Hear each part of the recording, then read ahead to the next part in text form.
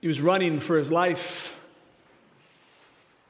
scared and alone, didn't know where he was going to go, but he was desperate, tired of being in chains. And so as quick as he could in the still of the night, he collected what belongings he could take with him for the journey, a journey that he didn't know where he would end up. Knowing that there was more than he could afford, he would grab some money out the door and he would make his way where he would have to pay a fare. And not just one, but multiple fares to get from this community that had become his way of living, his life, and into a new start with new dreams and new hopes and a new vision. He would pay his fare every leg of the way, and he would make his way some 1,300 miles from everything that had become normal to him.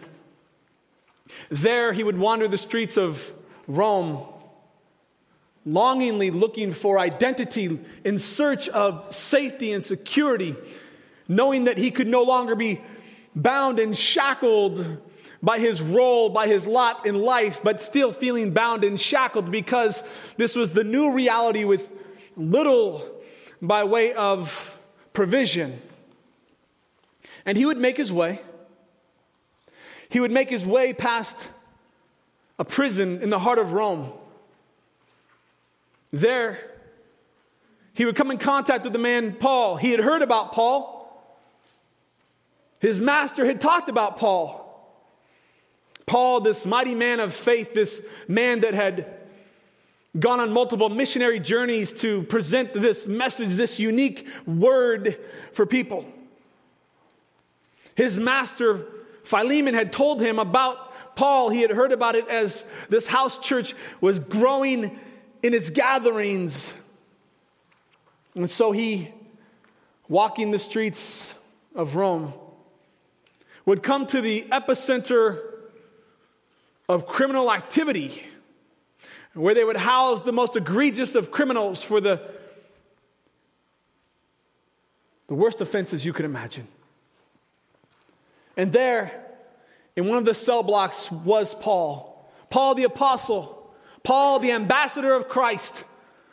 Paul, one who was a Pharisee of Pharisees, who had everything according to the world's standards. He had climbed the proverbial ladder and he had reached the zenith of the journey. And then he forfeited all. Was now in prison. He himself was in chains, but for a very different reason than Onesimus was in chains. You see, Paul was in chains for preaching the gospel. He was in chains for presenting the hope of the world, Jesus Christ. Onesimus would make his way into encounter not only Paul, but through the ministry of Paul there in prison in Rome would encounter Jesus. And his life would be changed forever. The trajectory of his life would be changed forever. His identity would be changed forever. And he would grow in stature. And he would grow in his knowledge. And he would grow in his relationships with Paul and with Timothy and with Mark and with Demas and others.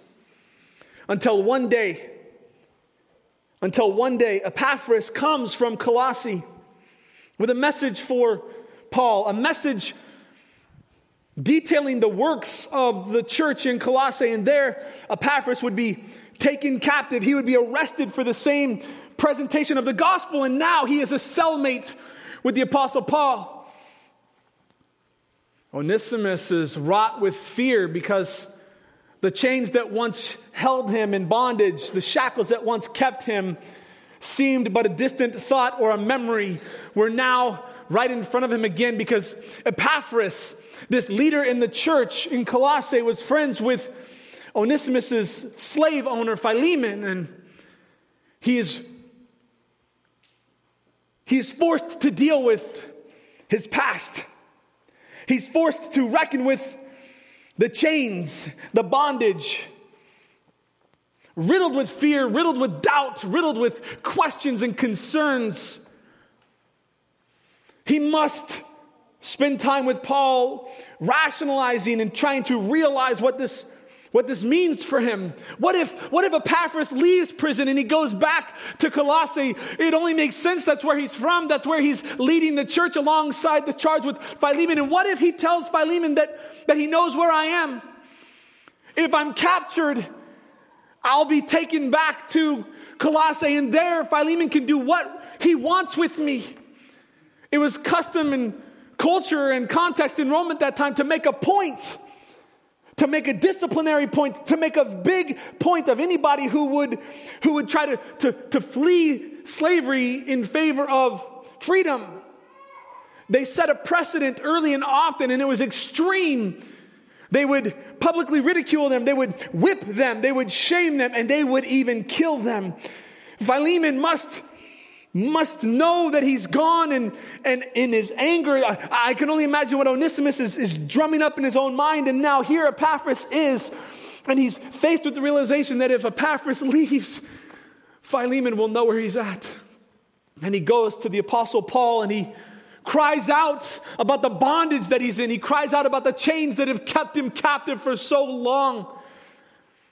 And Paul, with the help of Timothy, will write a letter to Philemon and to Philemon's wife Apphia and to their son Archippus, who's also a leader in the church.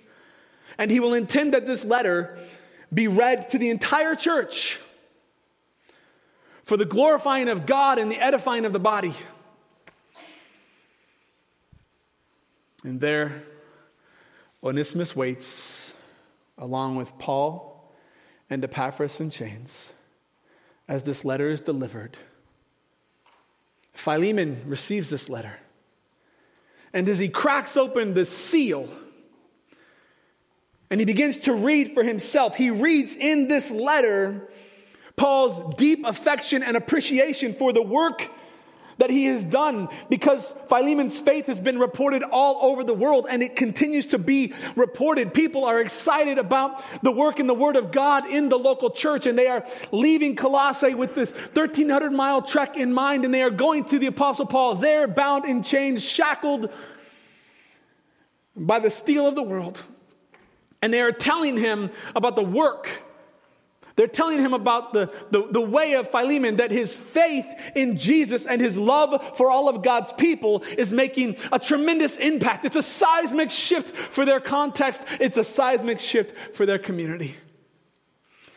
And as he reads this, he's encouraged. His heart is strengthened as he reads that this testimony is true of Philemon, that the work he's doing isn't in vain, but it's being reported that it's making an impact. There's a difference being had. And then as he reads on and he reads this letter to his wife Apphia and his son and to the church, he reads these beautiful prayers that the Apostle Paul is interceding on Philemon's behalf. I pray that God will use you and that he will encourage you and that he will raise you up and that you will do all the more with the generosity that God has given you. And here this rich landowner who had opened his home up for the church to begin, here's a transition as he reads this letter. He says, I have something I need to ask you. I could demand it because of my position as an apostle in Jesus. I could tell you that it's necessary because it's the right thing to do, because Jesus not only demonstrated it, but he commanded it. But I would rather ask you, out of love, the kind of love that gives without expectation, a radical, generous kind of love. And you, Philemon, are a generous, radical kind of man. I would ask you, based on the premise of our love, that I am a father of faith to you. Would you please do this thing for me? Would you receive Onesimus, your slave, no longer as one held captive and bound and shackled by chains, but as a brother in Christ, your co-worker, your fellow soldier. Together, you guys can do so much more in advancing the kingdom. He was useless to you before, Philemon, because he was little more than a slave to you. But now, Philemon, Onesimus is a brother in Christ, and he too is an ambassador for the greatest message the world will ever know. But the only thing that is keeping Philemon from rearresting, recapturing Onesimus, this slave, is this word that we will read today from the Apostle Paul. It's a reminder. It's a reminder how this one rich, successful farmer, though free according to the standards of the world, was bound and shackled by the sin of his life, and how through Paul's ministry, he was set free. And now, on the basis of faith and faith alone, Paul leans into Philemon and he says, Philemon, remember your faith. Remember your transition. Remember that you were once bound and shackled by the sins of this world, and that you were saved through the ministry of reconciliation as a byproduct of the work of Jesus through our ministry. Remember, hearken to that, hold tight to that, because as you receive Onesimus, receive him on the grounds of grace. When you live in grace, when you operate out of grace, you can then receive others in grace and with grace. But apart from God's grace, there will never be grace. I want to encourage you to grab your Bible and turn to the book of Philemon. If you don't have a Bible, I want to ask you to raise your hand this morning and allow one of my friends to bring you a Bible.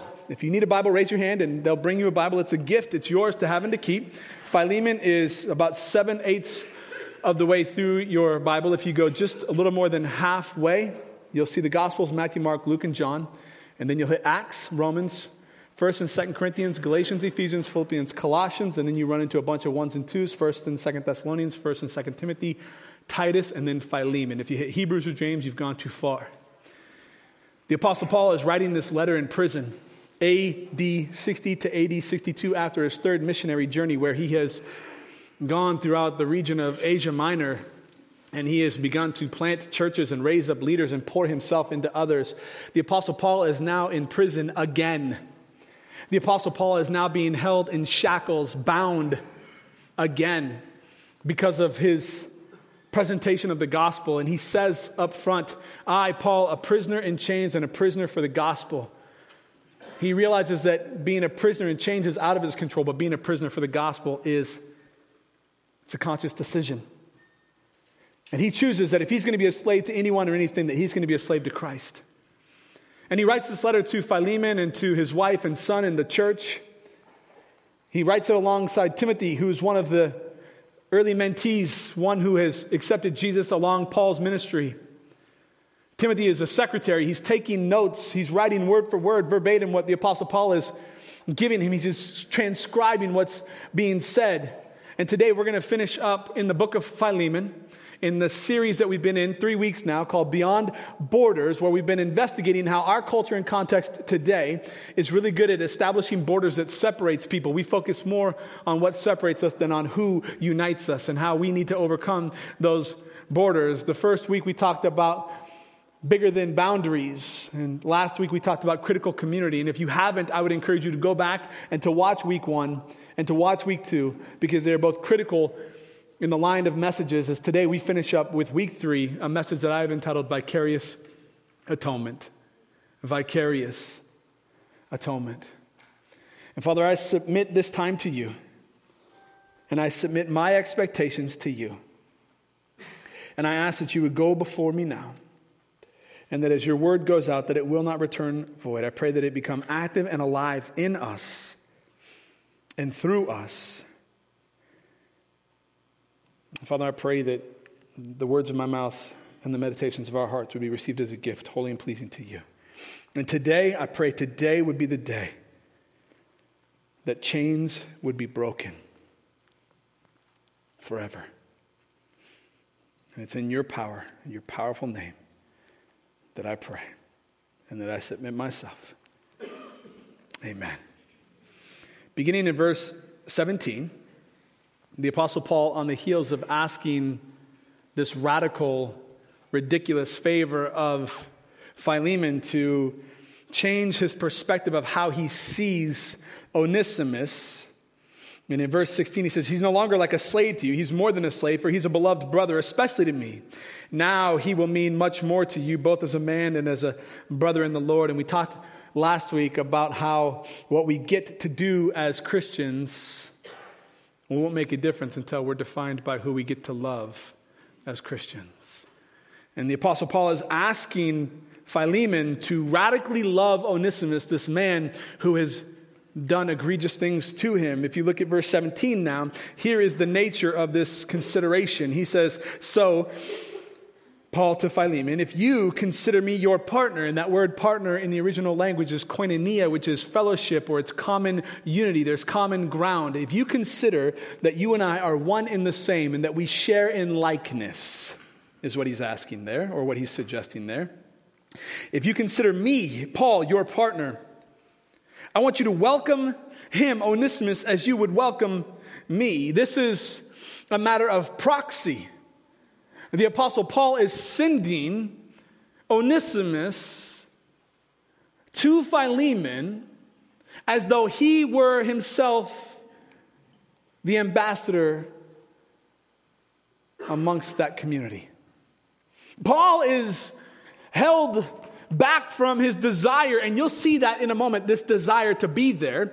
But he is held back from being able to go and be because he's been chained by the structures and the infrastructure of this world. And because he is not free according to the standards of humanity and the judicial system, because he, Paul, is not free to go to Colossae and to give this letter to Philemon and to the church in Colossae himself, he sends none other than Onesimus, one who had come from Colossae, who is now a fugitive slave on the run.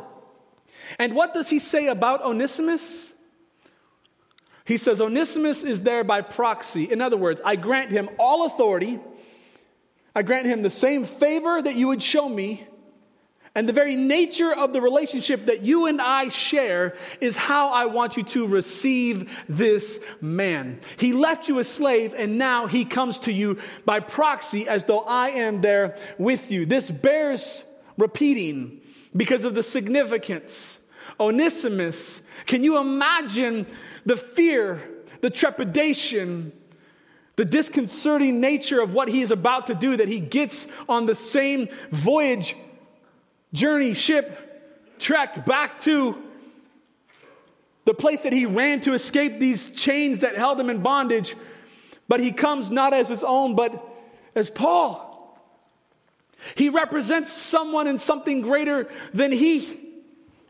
The Apostle Paul says, please, if you consider me a partner, welcome him as you would welcome me. And in verse 18, he gives some specific instructions now about the nature of their relationship, specifically some offenses. In verse 18, he is going to talk about chains. The word chains isn't mentioned, but it is clear that these are things that held him in bondage. Verse 18, Paul says to Philemon, if he, Onesimus, if he's wronged you in any way, well, of course he's wronged him. Philemon either paid for his services or he was brought up in that house and his family chose to be there. However you look at it, Onesimus belonged to him. He had papers, he had rights to this man. He relied on this man for whatever work he would give him to do. There were rights for Philemon and responsibilities on Onesimus, and he's been wronged because Onesimus has fled captivity. He is on the run. Of course he's wronged him. He's abandoned him. And it wasn't uncommon for slaves and their owners to build a bond, to build a relationship, where at the end of their commitment, or if they were ever able to pay their portion of freedom, it wasn't entirely uncommon for that slave to choose to stay. And in a very public manner would become an indentured servant, a committed slave, where he and his family were free, but he chose to stay there. And this man, in an egregious act, Onesimus fled from Philemon. He ran away. So he says, if he's wronged you in any way, well, of course he's wronged you. And here's how we pick up that not only has Onesimus fled, but he is likely stolen. He has robbed Philemon on his way out of town. Because he says, if he's wronged you in any way, or if he owes you anything, charge it to me. Charge it to me. How else would Onesimus be able to make this trek? How could he afford this voyage? How could he afford to pay the toll? It's obvious as you read that he stole. Not only did he flee, but he steals from Philemon. And as the Apostle Paul sends Onesimus back to this man who has the authority and the right to have him arrested, beaten, and even murdered, Paul takes on himself a burden that doesn't belong to him. And it's laughable, really, when you think about it in context. Philemon is a wealthy landowner. He doesn't need money. It's the personal attack on his family, on his community. It's not about the money. It's laughable that Paul, who's in chains, a prisoner who is dependent on others and their good graces to care for his physical needs, that the Apostle Paul says, that burden doesn't belong to me, but I'll take it on my own. In other words, that burden is no longer Onesimus's. That burden belongs to me. I will take it. Charge it to me. Charge it to me. Because Onesimus doesn't have the resources to pay you back. He cannot make up for the lost time that he has taken from you by fleeing from you. He doesn't have the fiscal resources to pay back multiple times over, 3 times, 7 times more than what he took from you in a very public display of forgiveness. He can't afford to pay you back. So because he can't afford to pay you back, charge me. Put it on my tab. I'll take that one. I'll take that one. Then he says here, in verse 19, Paul becomes very personal in this moment. I, Paul, write this with my own hand. I will repay it. It's not just possible, it's likely that the Apostle Paul is bound and shackled and unable to write. And so Timothy is acting as a secretary, dictating what the Apostle Paul is sharing with him and writing it down on this scroll. But in this moment, when he makes a commitment to do what could not otherwise be done, it is important enough for the Apostle Paul, with his hands shackled, to reach over and to grab the stylus and to write with his own hands the commitment, the covenant, the guarantee that he will be the guarantor for this debt that is owed. I, Paul, write this with my own hands. I will pay it. I will pay it.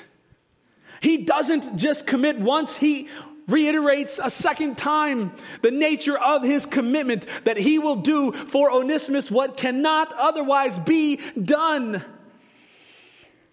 And then he goes on to remind Philemon of his own debt that could not be paid. Paul says, I write this with my own hand and I will repay it. And I won't mention that you owe me your very soul. Riddle me this, Riddler. By suggesting that he won't mention what he just mentioned, has he mentioned it, or am I missing something? This is one of those suggestions that we give our kids or that we get from our wives. But what Paul is doing here isn't playing to the guilt. He's not even playing to a greater responsibility. What he's doing is he's reminding Philemon that during Paul's ministry, there came a point where the Apostle Paul is in the region of Asia Minor, Galilee, that he comes across this community near Laodicea and Pisidia, and there is this community, Colossae, and that Philemon must come to him through the word of mouth or through his public ministry and gives his life to Jesus. And the Apostle Paul, on the nature of debt and indebtedness, reminds this wealthy man who wants for nothing this side of heaven that there has been a debt paid for him that he could never afford. That there was a tab of eternity picked up in his place that he couldn't have paid for. That because of the nature and the work of Jesus Christ, the life, the death, the resurrection, and the ascension of Jesus Christ, because of the final atonement, the once and for all work of Jesus Christ, that Philemon's debt, which could not be paid any other way, was paid in full. The Apostle Paul, he declares out loud, and he pushes into Philemon, not out of guilt, but to say, look here, remember your debts, that you've carried debt that was too great for you to pay off. And remember that you gave your life to Jesus and now you have eternity. So keep that in mind as you've experienced the fullness of the grace of God. Be gracious as you extend grace to Onesimus. And I will pay for his debt. I will pick up the tab. I will do what cannot be done because Onesimus is not able to do it. But I will do it in his place. It's a burden that I will bear for him. In verse 20, he does it again. The Apostle Paul uses a noun as a descriptor to clarify and give depth to their relationship and the thing that they share as common bond in Christ. Yes, my brother in arms, my brother in the faith, my brother in Christ, my co-worker, my fellow soldier, my son in the faith, and now my brother. My brother denotes that they're in this together. That this is a kind of love. We talked about it last week, if you were here, the 4 different types of love mentioned in Scripture to bring clarity to the word. And we talked about one of those 4 being phileo. That what he mentioned last week where giving grace was concerned was an agape kind of love. But here now he mentions a phileo kind of love. The kind of love that says, look, I give, you give. I walk, you walk. There's a yoke that's mounted to both of our necks and we're carrying this burden together. He says, yes, my brother, we're in this together. Please do me this favor. And then he leans into the Lord. Do me this favor, not because you owe me anything and not because you feel good about it, but do me this favor for whose sake? Church, that was not rhetorical. For whose sake?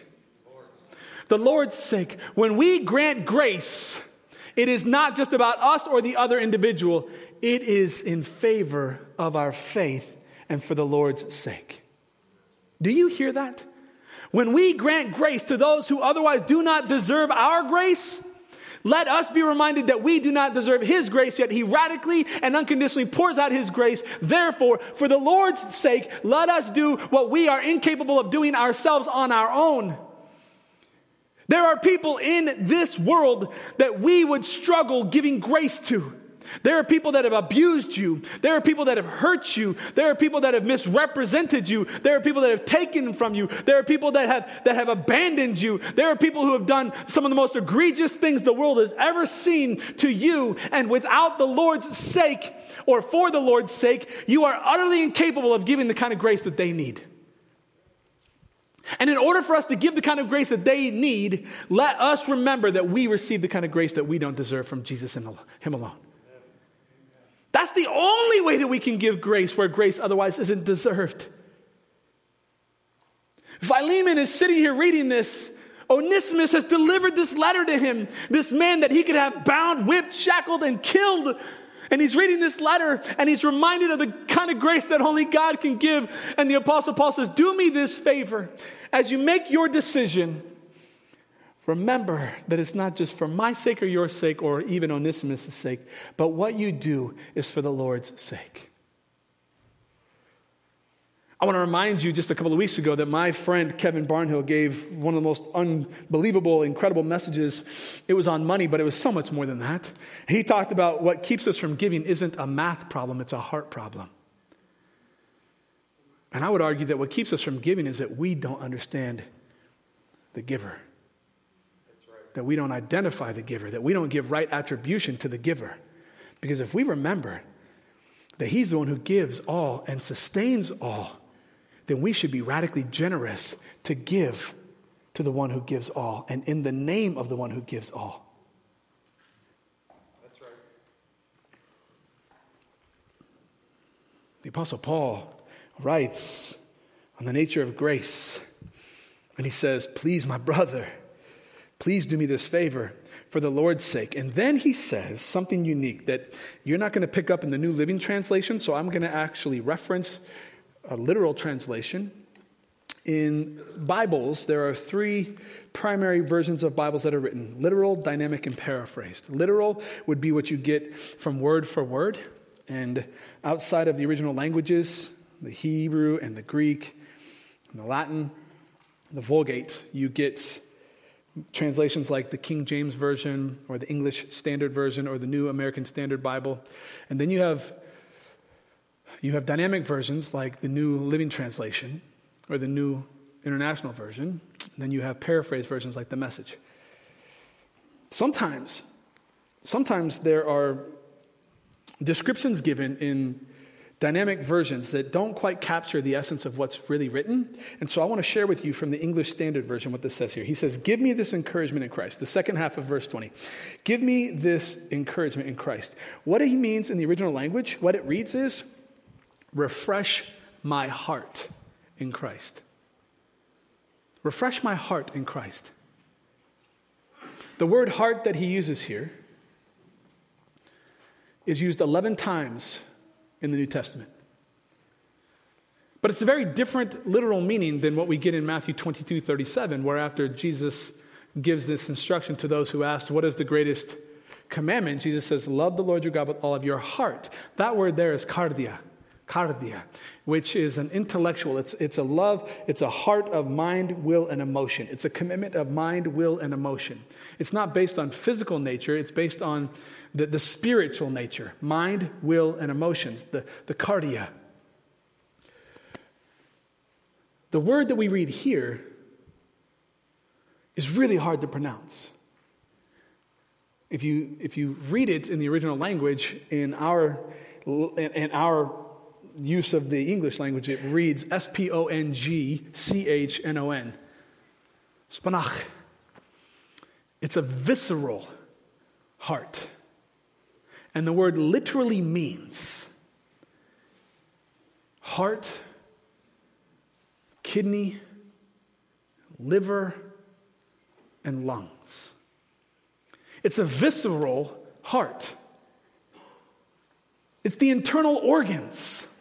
And it represents everything in us that sustains life, that gives us life. And the Apostle Paul is saying here that if you receive Onesimus on the grounds of grace for the Lord's sake, what he's saying here is that it will literally refresh me physically in a way that I can't even articulate. It is deep within. Do any of you ever have those moments where you're just riddled with goosebumps from the top of your head to the very bottom of your feet, where you're moved to emotions, where something that happens around you and maybe to you has a physical manifestation in you? There are things that happen where your heart begins to palpitate, where it skips a beat or it adds a beat, where the rhythm of your heart, the electric rhythm of your heart gets thrown off just a little bit. It has an internal effect on you. The Apostle Paul is saying, if you will show this radical generosity, this kind of grace that I'm asking you to share, it will do something to me that I can't even put into words. It will affect me in every part of my life. In every part of my life. Not just this mind, will, and emotions, but it will have a physical impact on my life if you will demonstrate this kind of grace. I can imagine that when Corrie ten Boom is finished giving her presentation of the gospel on forgiveness, and this jailer who had abused her and who had held her captive comes to the front of the stage and he says, Fraulein, you don't know who I am. And immediately at the sound of his voice, she recognizes who this jailer is. And he asks forgiveness and she weeps and gives her forgiveness because of the grace of God and in the Lord's sake, or for the Lord's sake, that she has overcome physically at this intentional decision to forgive this man. How many of us have been physically impacted by an intellectual decision to forgive someone? The inverse of that is that we are physiologically and psychologically impacted when we hang on to the bitterness and anger. It creates in us a stress, which elevates all kinds of chemicals in our body And it impacts our sleep, and it impacts our eating, and it impacts our thinking, and it impacts our mood, and it impacts our relationships. When you hang on, when you allow yourself to be held in bondage to the things of this world, it has a physical manifestation in your body. And so, friends, I want to tell you this morning that when you give yourself entirely over to God, and when you choose grace in the name of the Lord and for His sake, you will not only experience an intellectual and a spiritual freedom, you will begin to experience a physical freedom.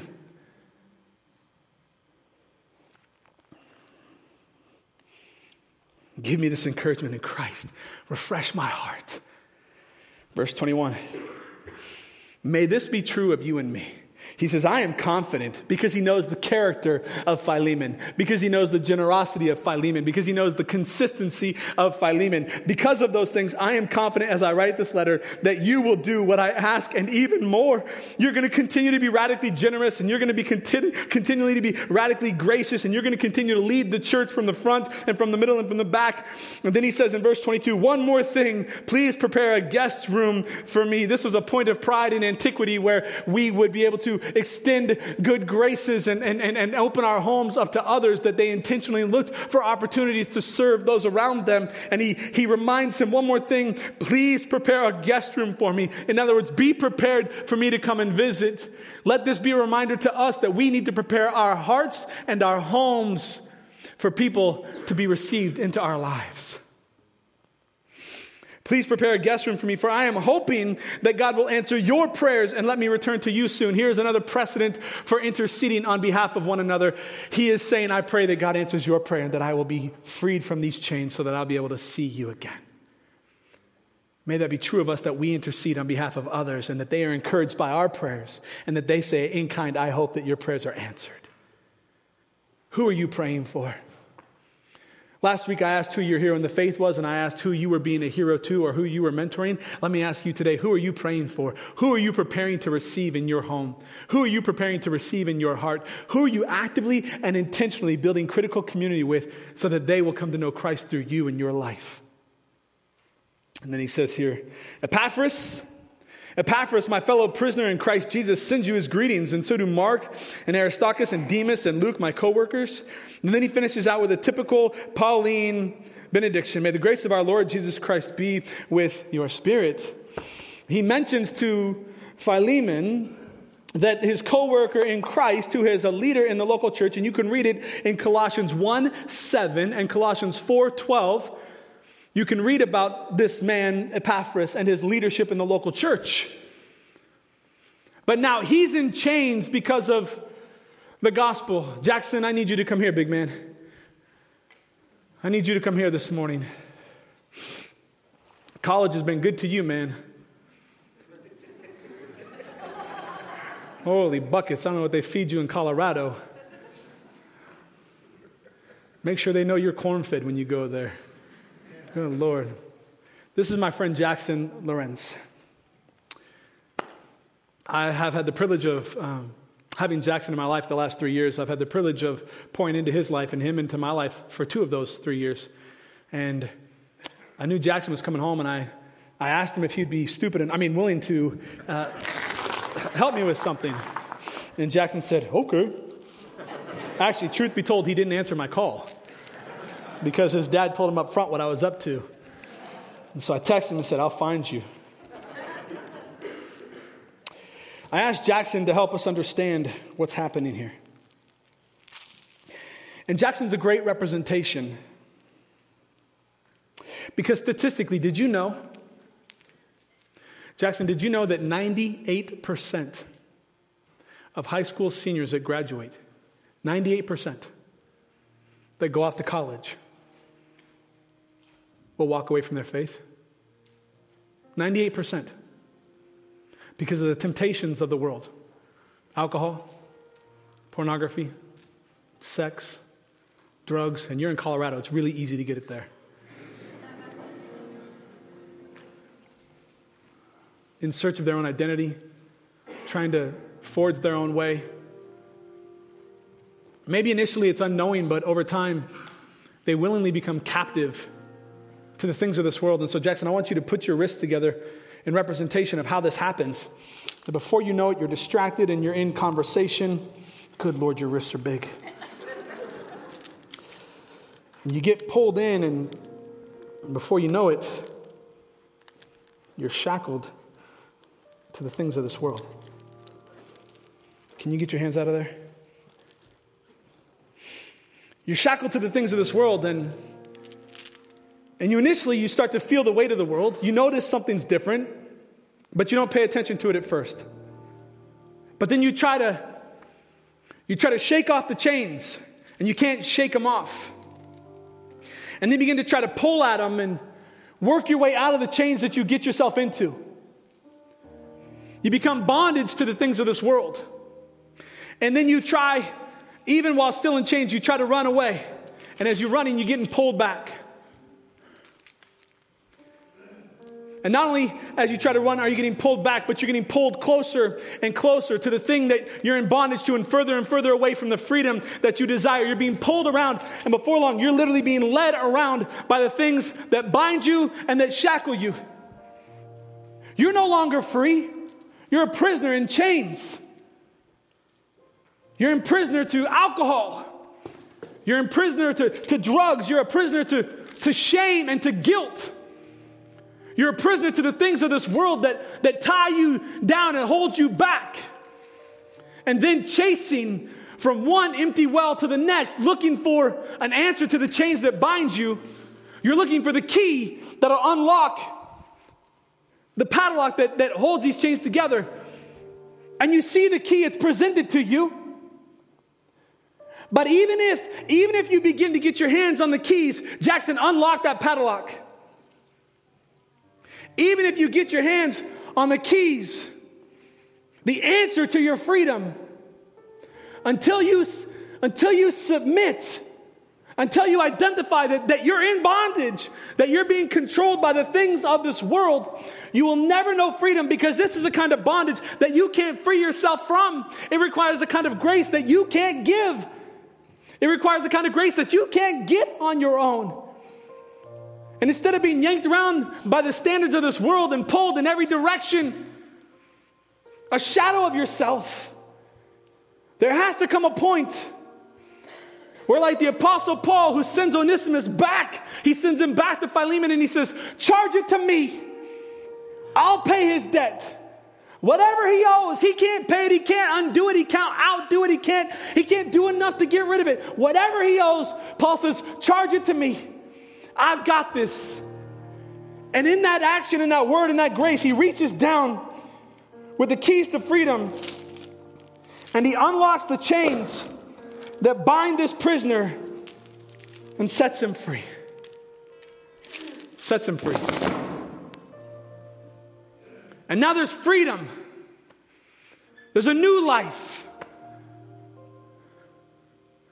But it begins with identifying two things. Number one, that you're living in bondage, that you're living shackled and chained to the things of this world. And number two, that even if you identify the key, you can't do enough, you can't be good enough, but God is enough. And it means declaring to God, you are enough, and all that I am and all that I have is yours. Take it from me. Free me from these chains that bind me, these shackles that hold me back. Friends, this is called vicarious atonement, where Jackson was able to experience freedom in a way that he could never experience on his own. And that's what Jesus does for us. This is the most powerful presentation of the gospel message in the entire Bible, and it doesn't even preach the gospel. It's just lived out. Amen.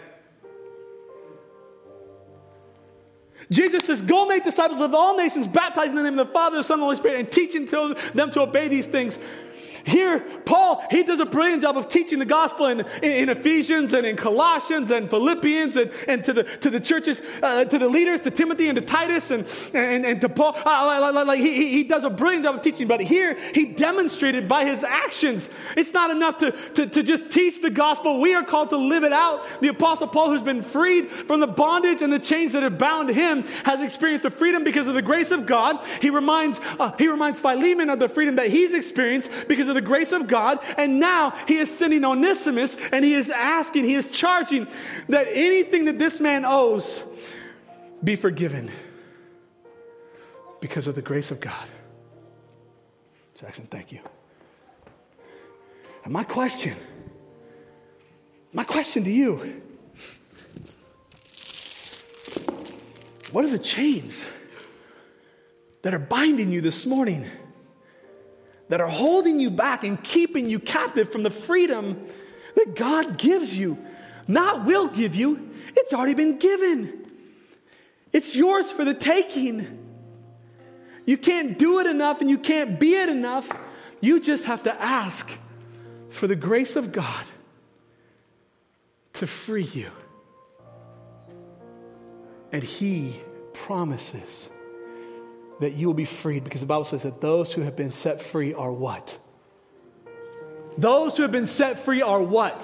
Free. If you're free indeed, then stop walking around like you're living your life in shackles. Be free from pornography. Be free from alcoholism. Be free from substance abuse. Be free from abusive relationships. Be free from the love of money. Be free from the brokenness of religion. Be free from your own emotions, your own guilt and your own baggage constantly reminding you you'll never be good enough. Be free from those and live in the freedom that comes from Christ alone. He has got the keys. He has got the keys to your freedom, and He wants to unlock. He wants to unlock that freedom in your life. For somebody this morning, you're here. You're here because somebody invited you. And you're living a kind of captivity where you have been chasing around trying to figure this thing out on your own. You've never given your life to Jesus because you've been doing it on your own. And secretly, you've got these chains. Maybe the world doesn't know, but you know the burden that you're carrying. You know how heavy these chains are, and you're tired of it. You realize you can't do it on your own. So let God do what only He can do, and give your life to Him entirely today. Let Him break the chains that bind you. Vicarious atonement that Jesus can do and has done and will do for you what you cannot do on your own. Onesimus couldn't pay off the debt, and Paul says, charge it to me. Andrew Anderson cannot pay off the debt of sin, and Jesus Christ says, charge it to me. You cannot pay for the debt of your sins, and Jesus says, charge it to me. Where Paul said, I write this with my own hand, Jesus says, I demonstrate this with my own life, my own blood. Charge it to me. Would you stand? Would you stand, each one of you, throughout the room? Those of you in the room and those of you who are watching online this morning, two questions for you this morning.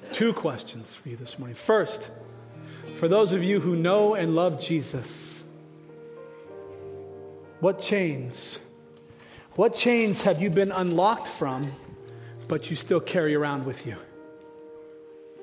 Maybe it's forgiveness. Maybe it's giving the grace of God to someone else. Maybe it's guilt. Maybe it is pornography. Maybe you've been living in an extramarital affair.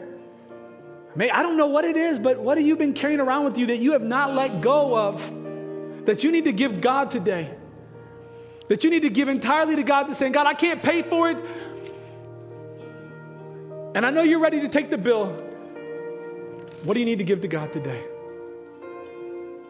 Still, for others, you've never given your life to Jesus, and today is the day of reckoning where you can say, all that I am and all that I have is yours.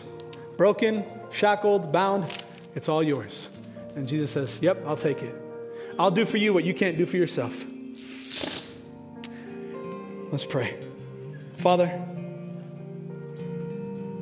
thank you so much for your word and for your work, that you gave what could not otherwise be given, that you've done what otherwise couldn't be done. Thank you for Paul, who is obedient to your word, to your will, and to your way, and for this tremendous example of the gospel lived out, preached through lifestyle. And I pray that would be true of us. May we demonstrate the grace of God because of the Lord's sake. May we know fully the price paid for us today. May we accept fully the price paid for us today. May we live in entirely the price paid for us today. I pray today for every man, woman, and child here in this room or watching online, or that will watch again later this week or in the days to come, that have been carrying around these chains that have bound them to the things of the world. May they be loosed and freed today in Jesus' name. May they know complete freedom as they fully surrender their life to you. And then I have to ask this morning, if you are here in this room and you would say, Pastor, I have never known freedom in Jesus. I have never given my life to God.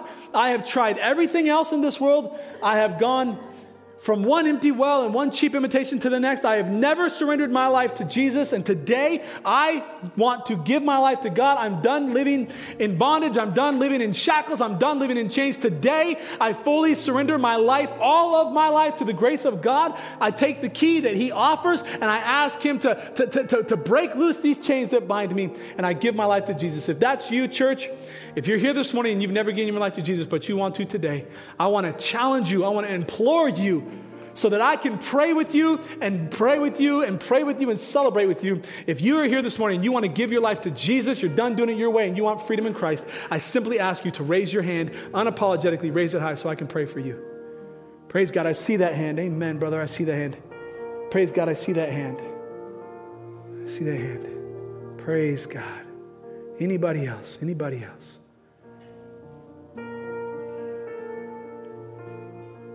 For those of you that raised your hand, I simply invite you to agree with me in this prayer. For those of you that have given your life to Jesus, when you say amen, let it be a reminder, like the Apostle Paul reminds Philemon of his freedom. Let this prayer be a reminder of your freedom. Would you pray this with me? Father, I acknowledge that I am broken and I am bound in these chains, that I am hopeless without you.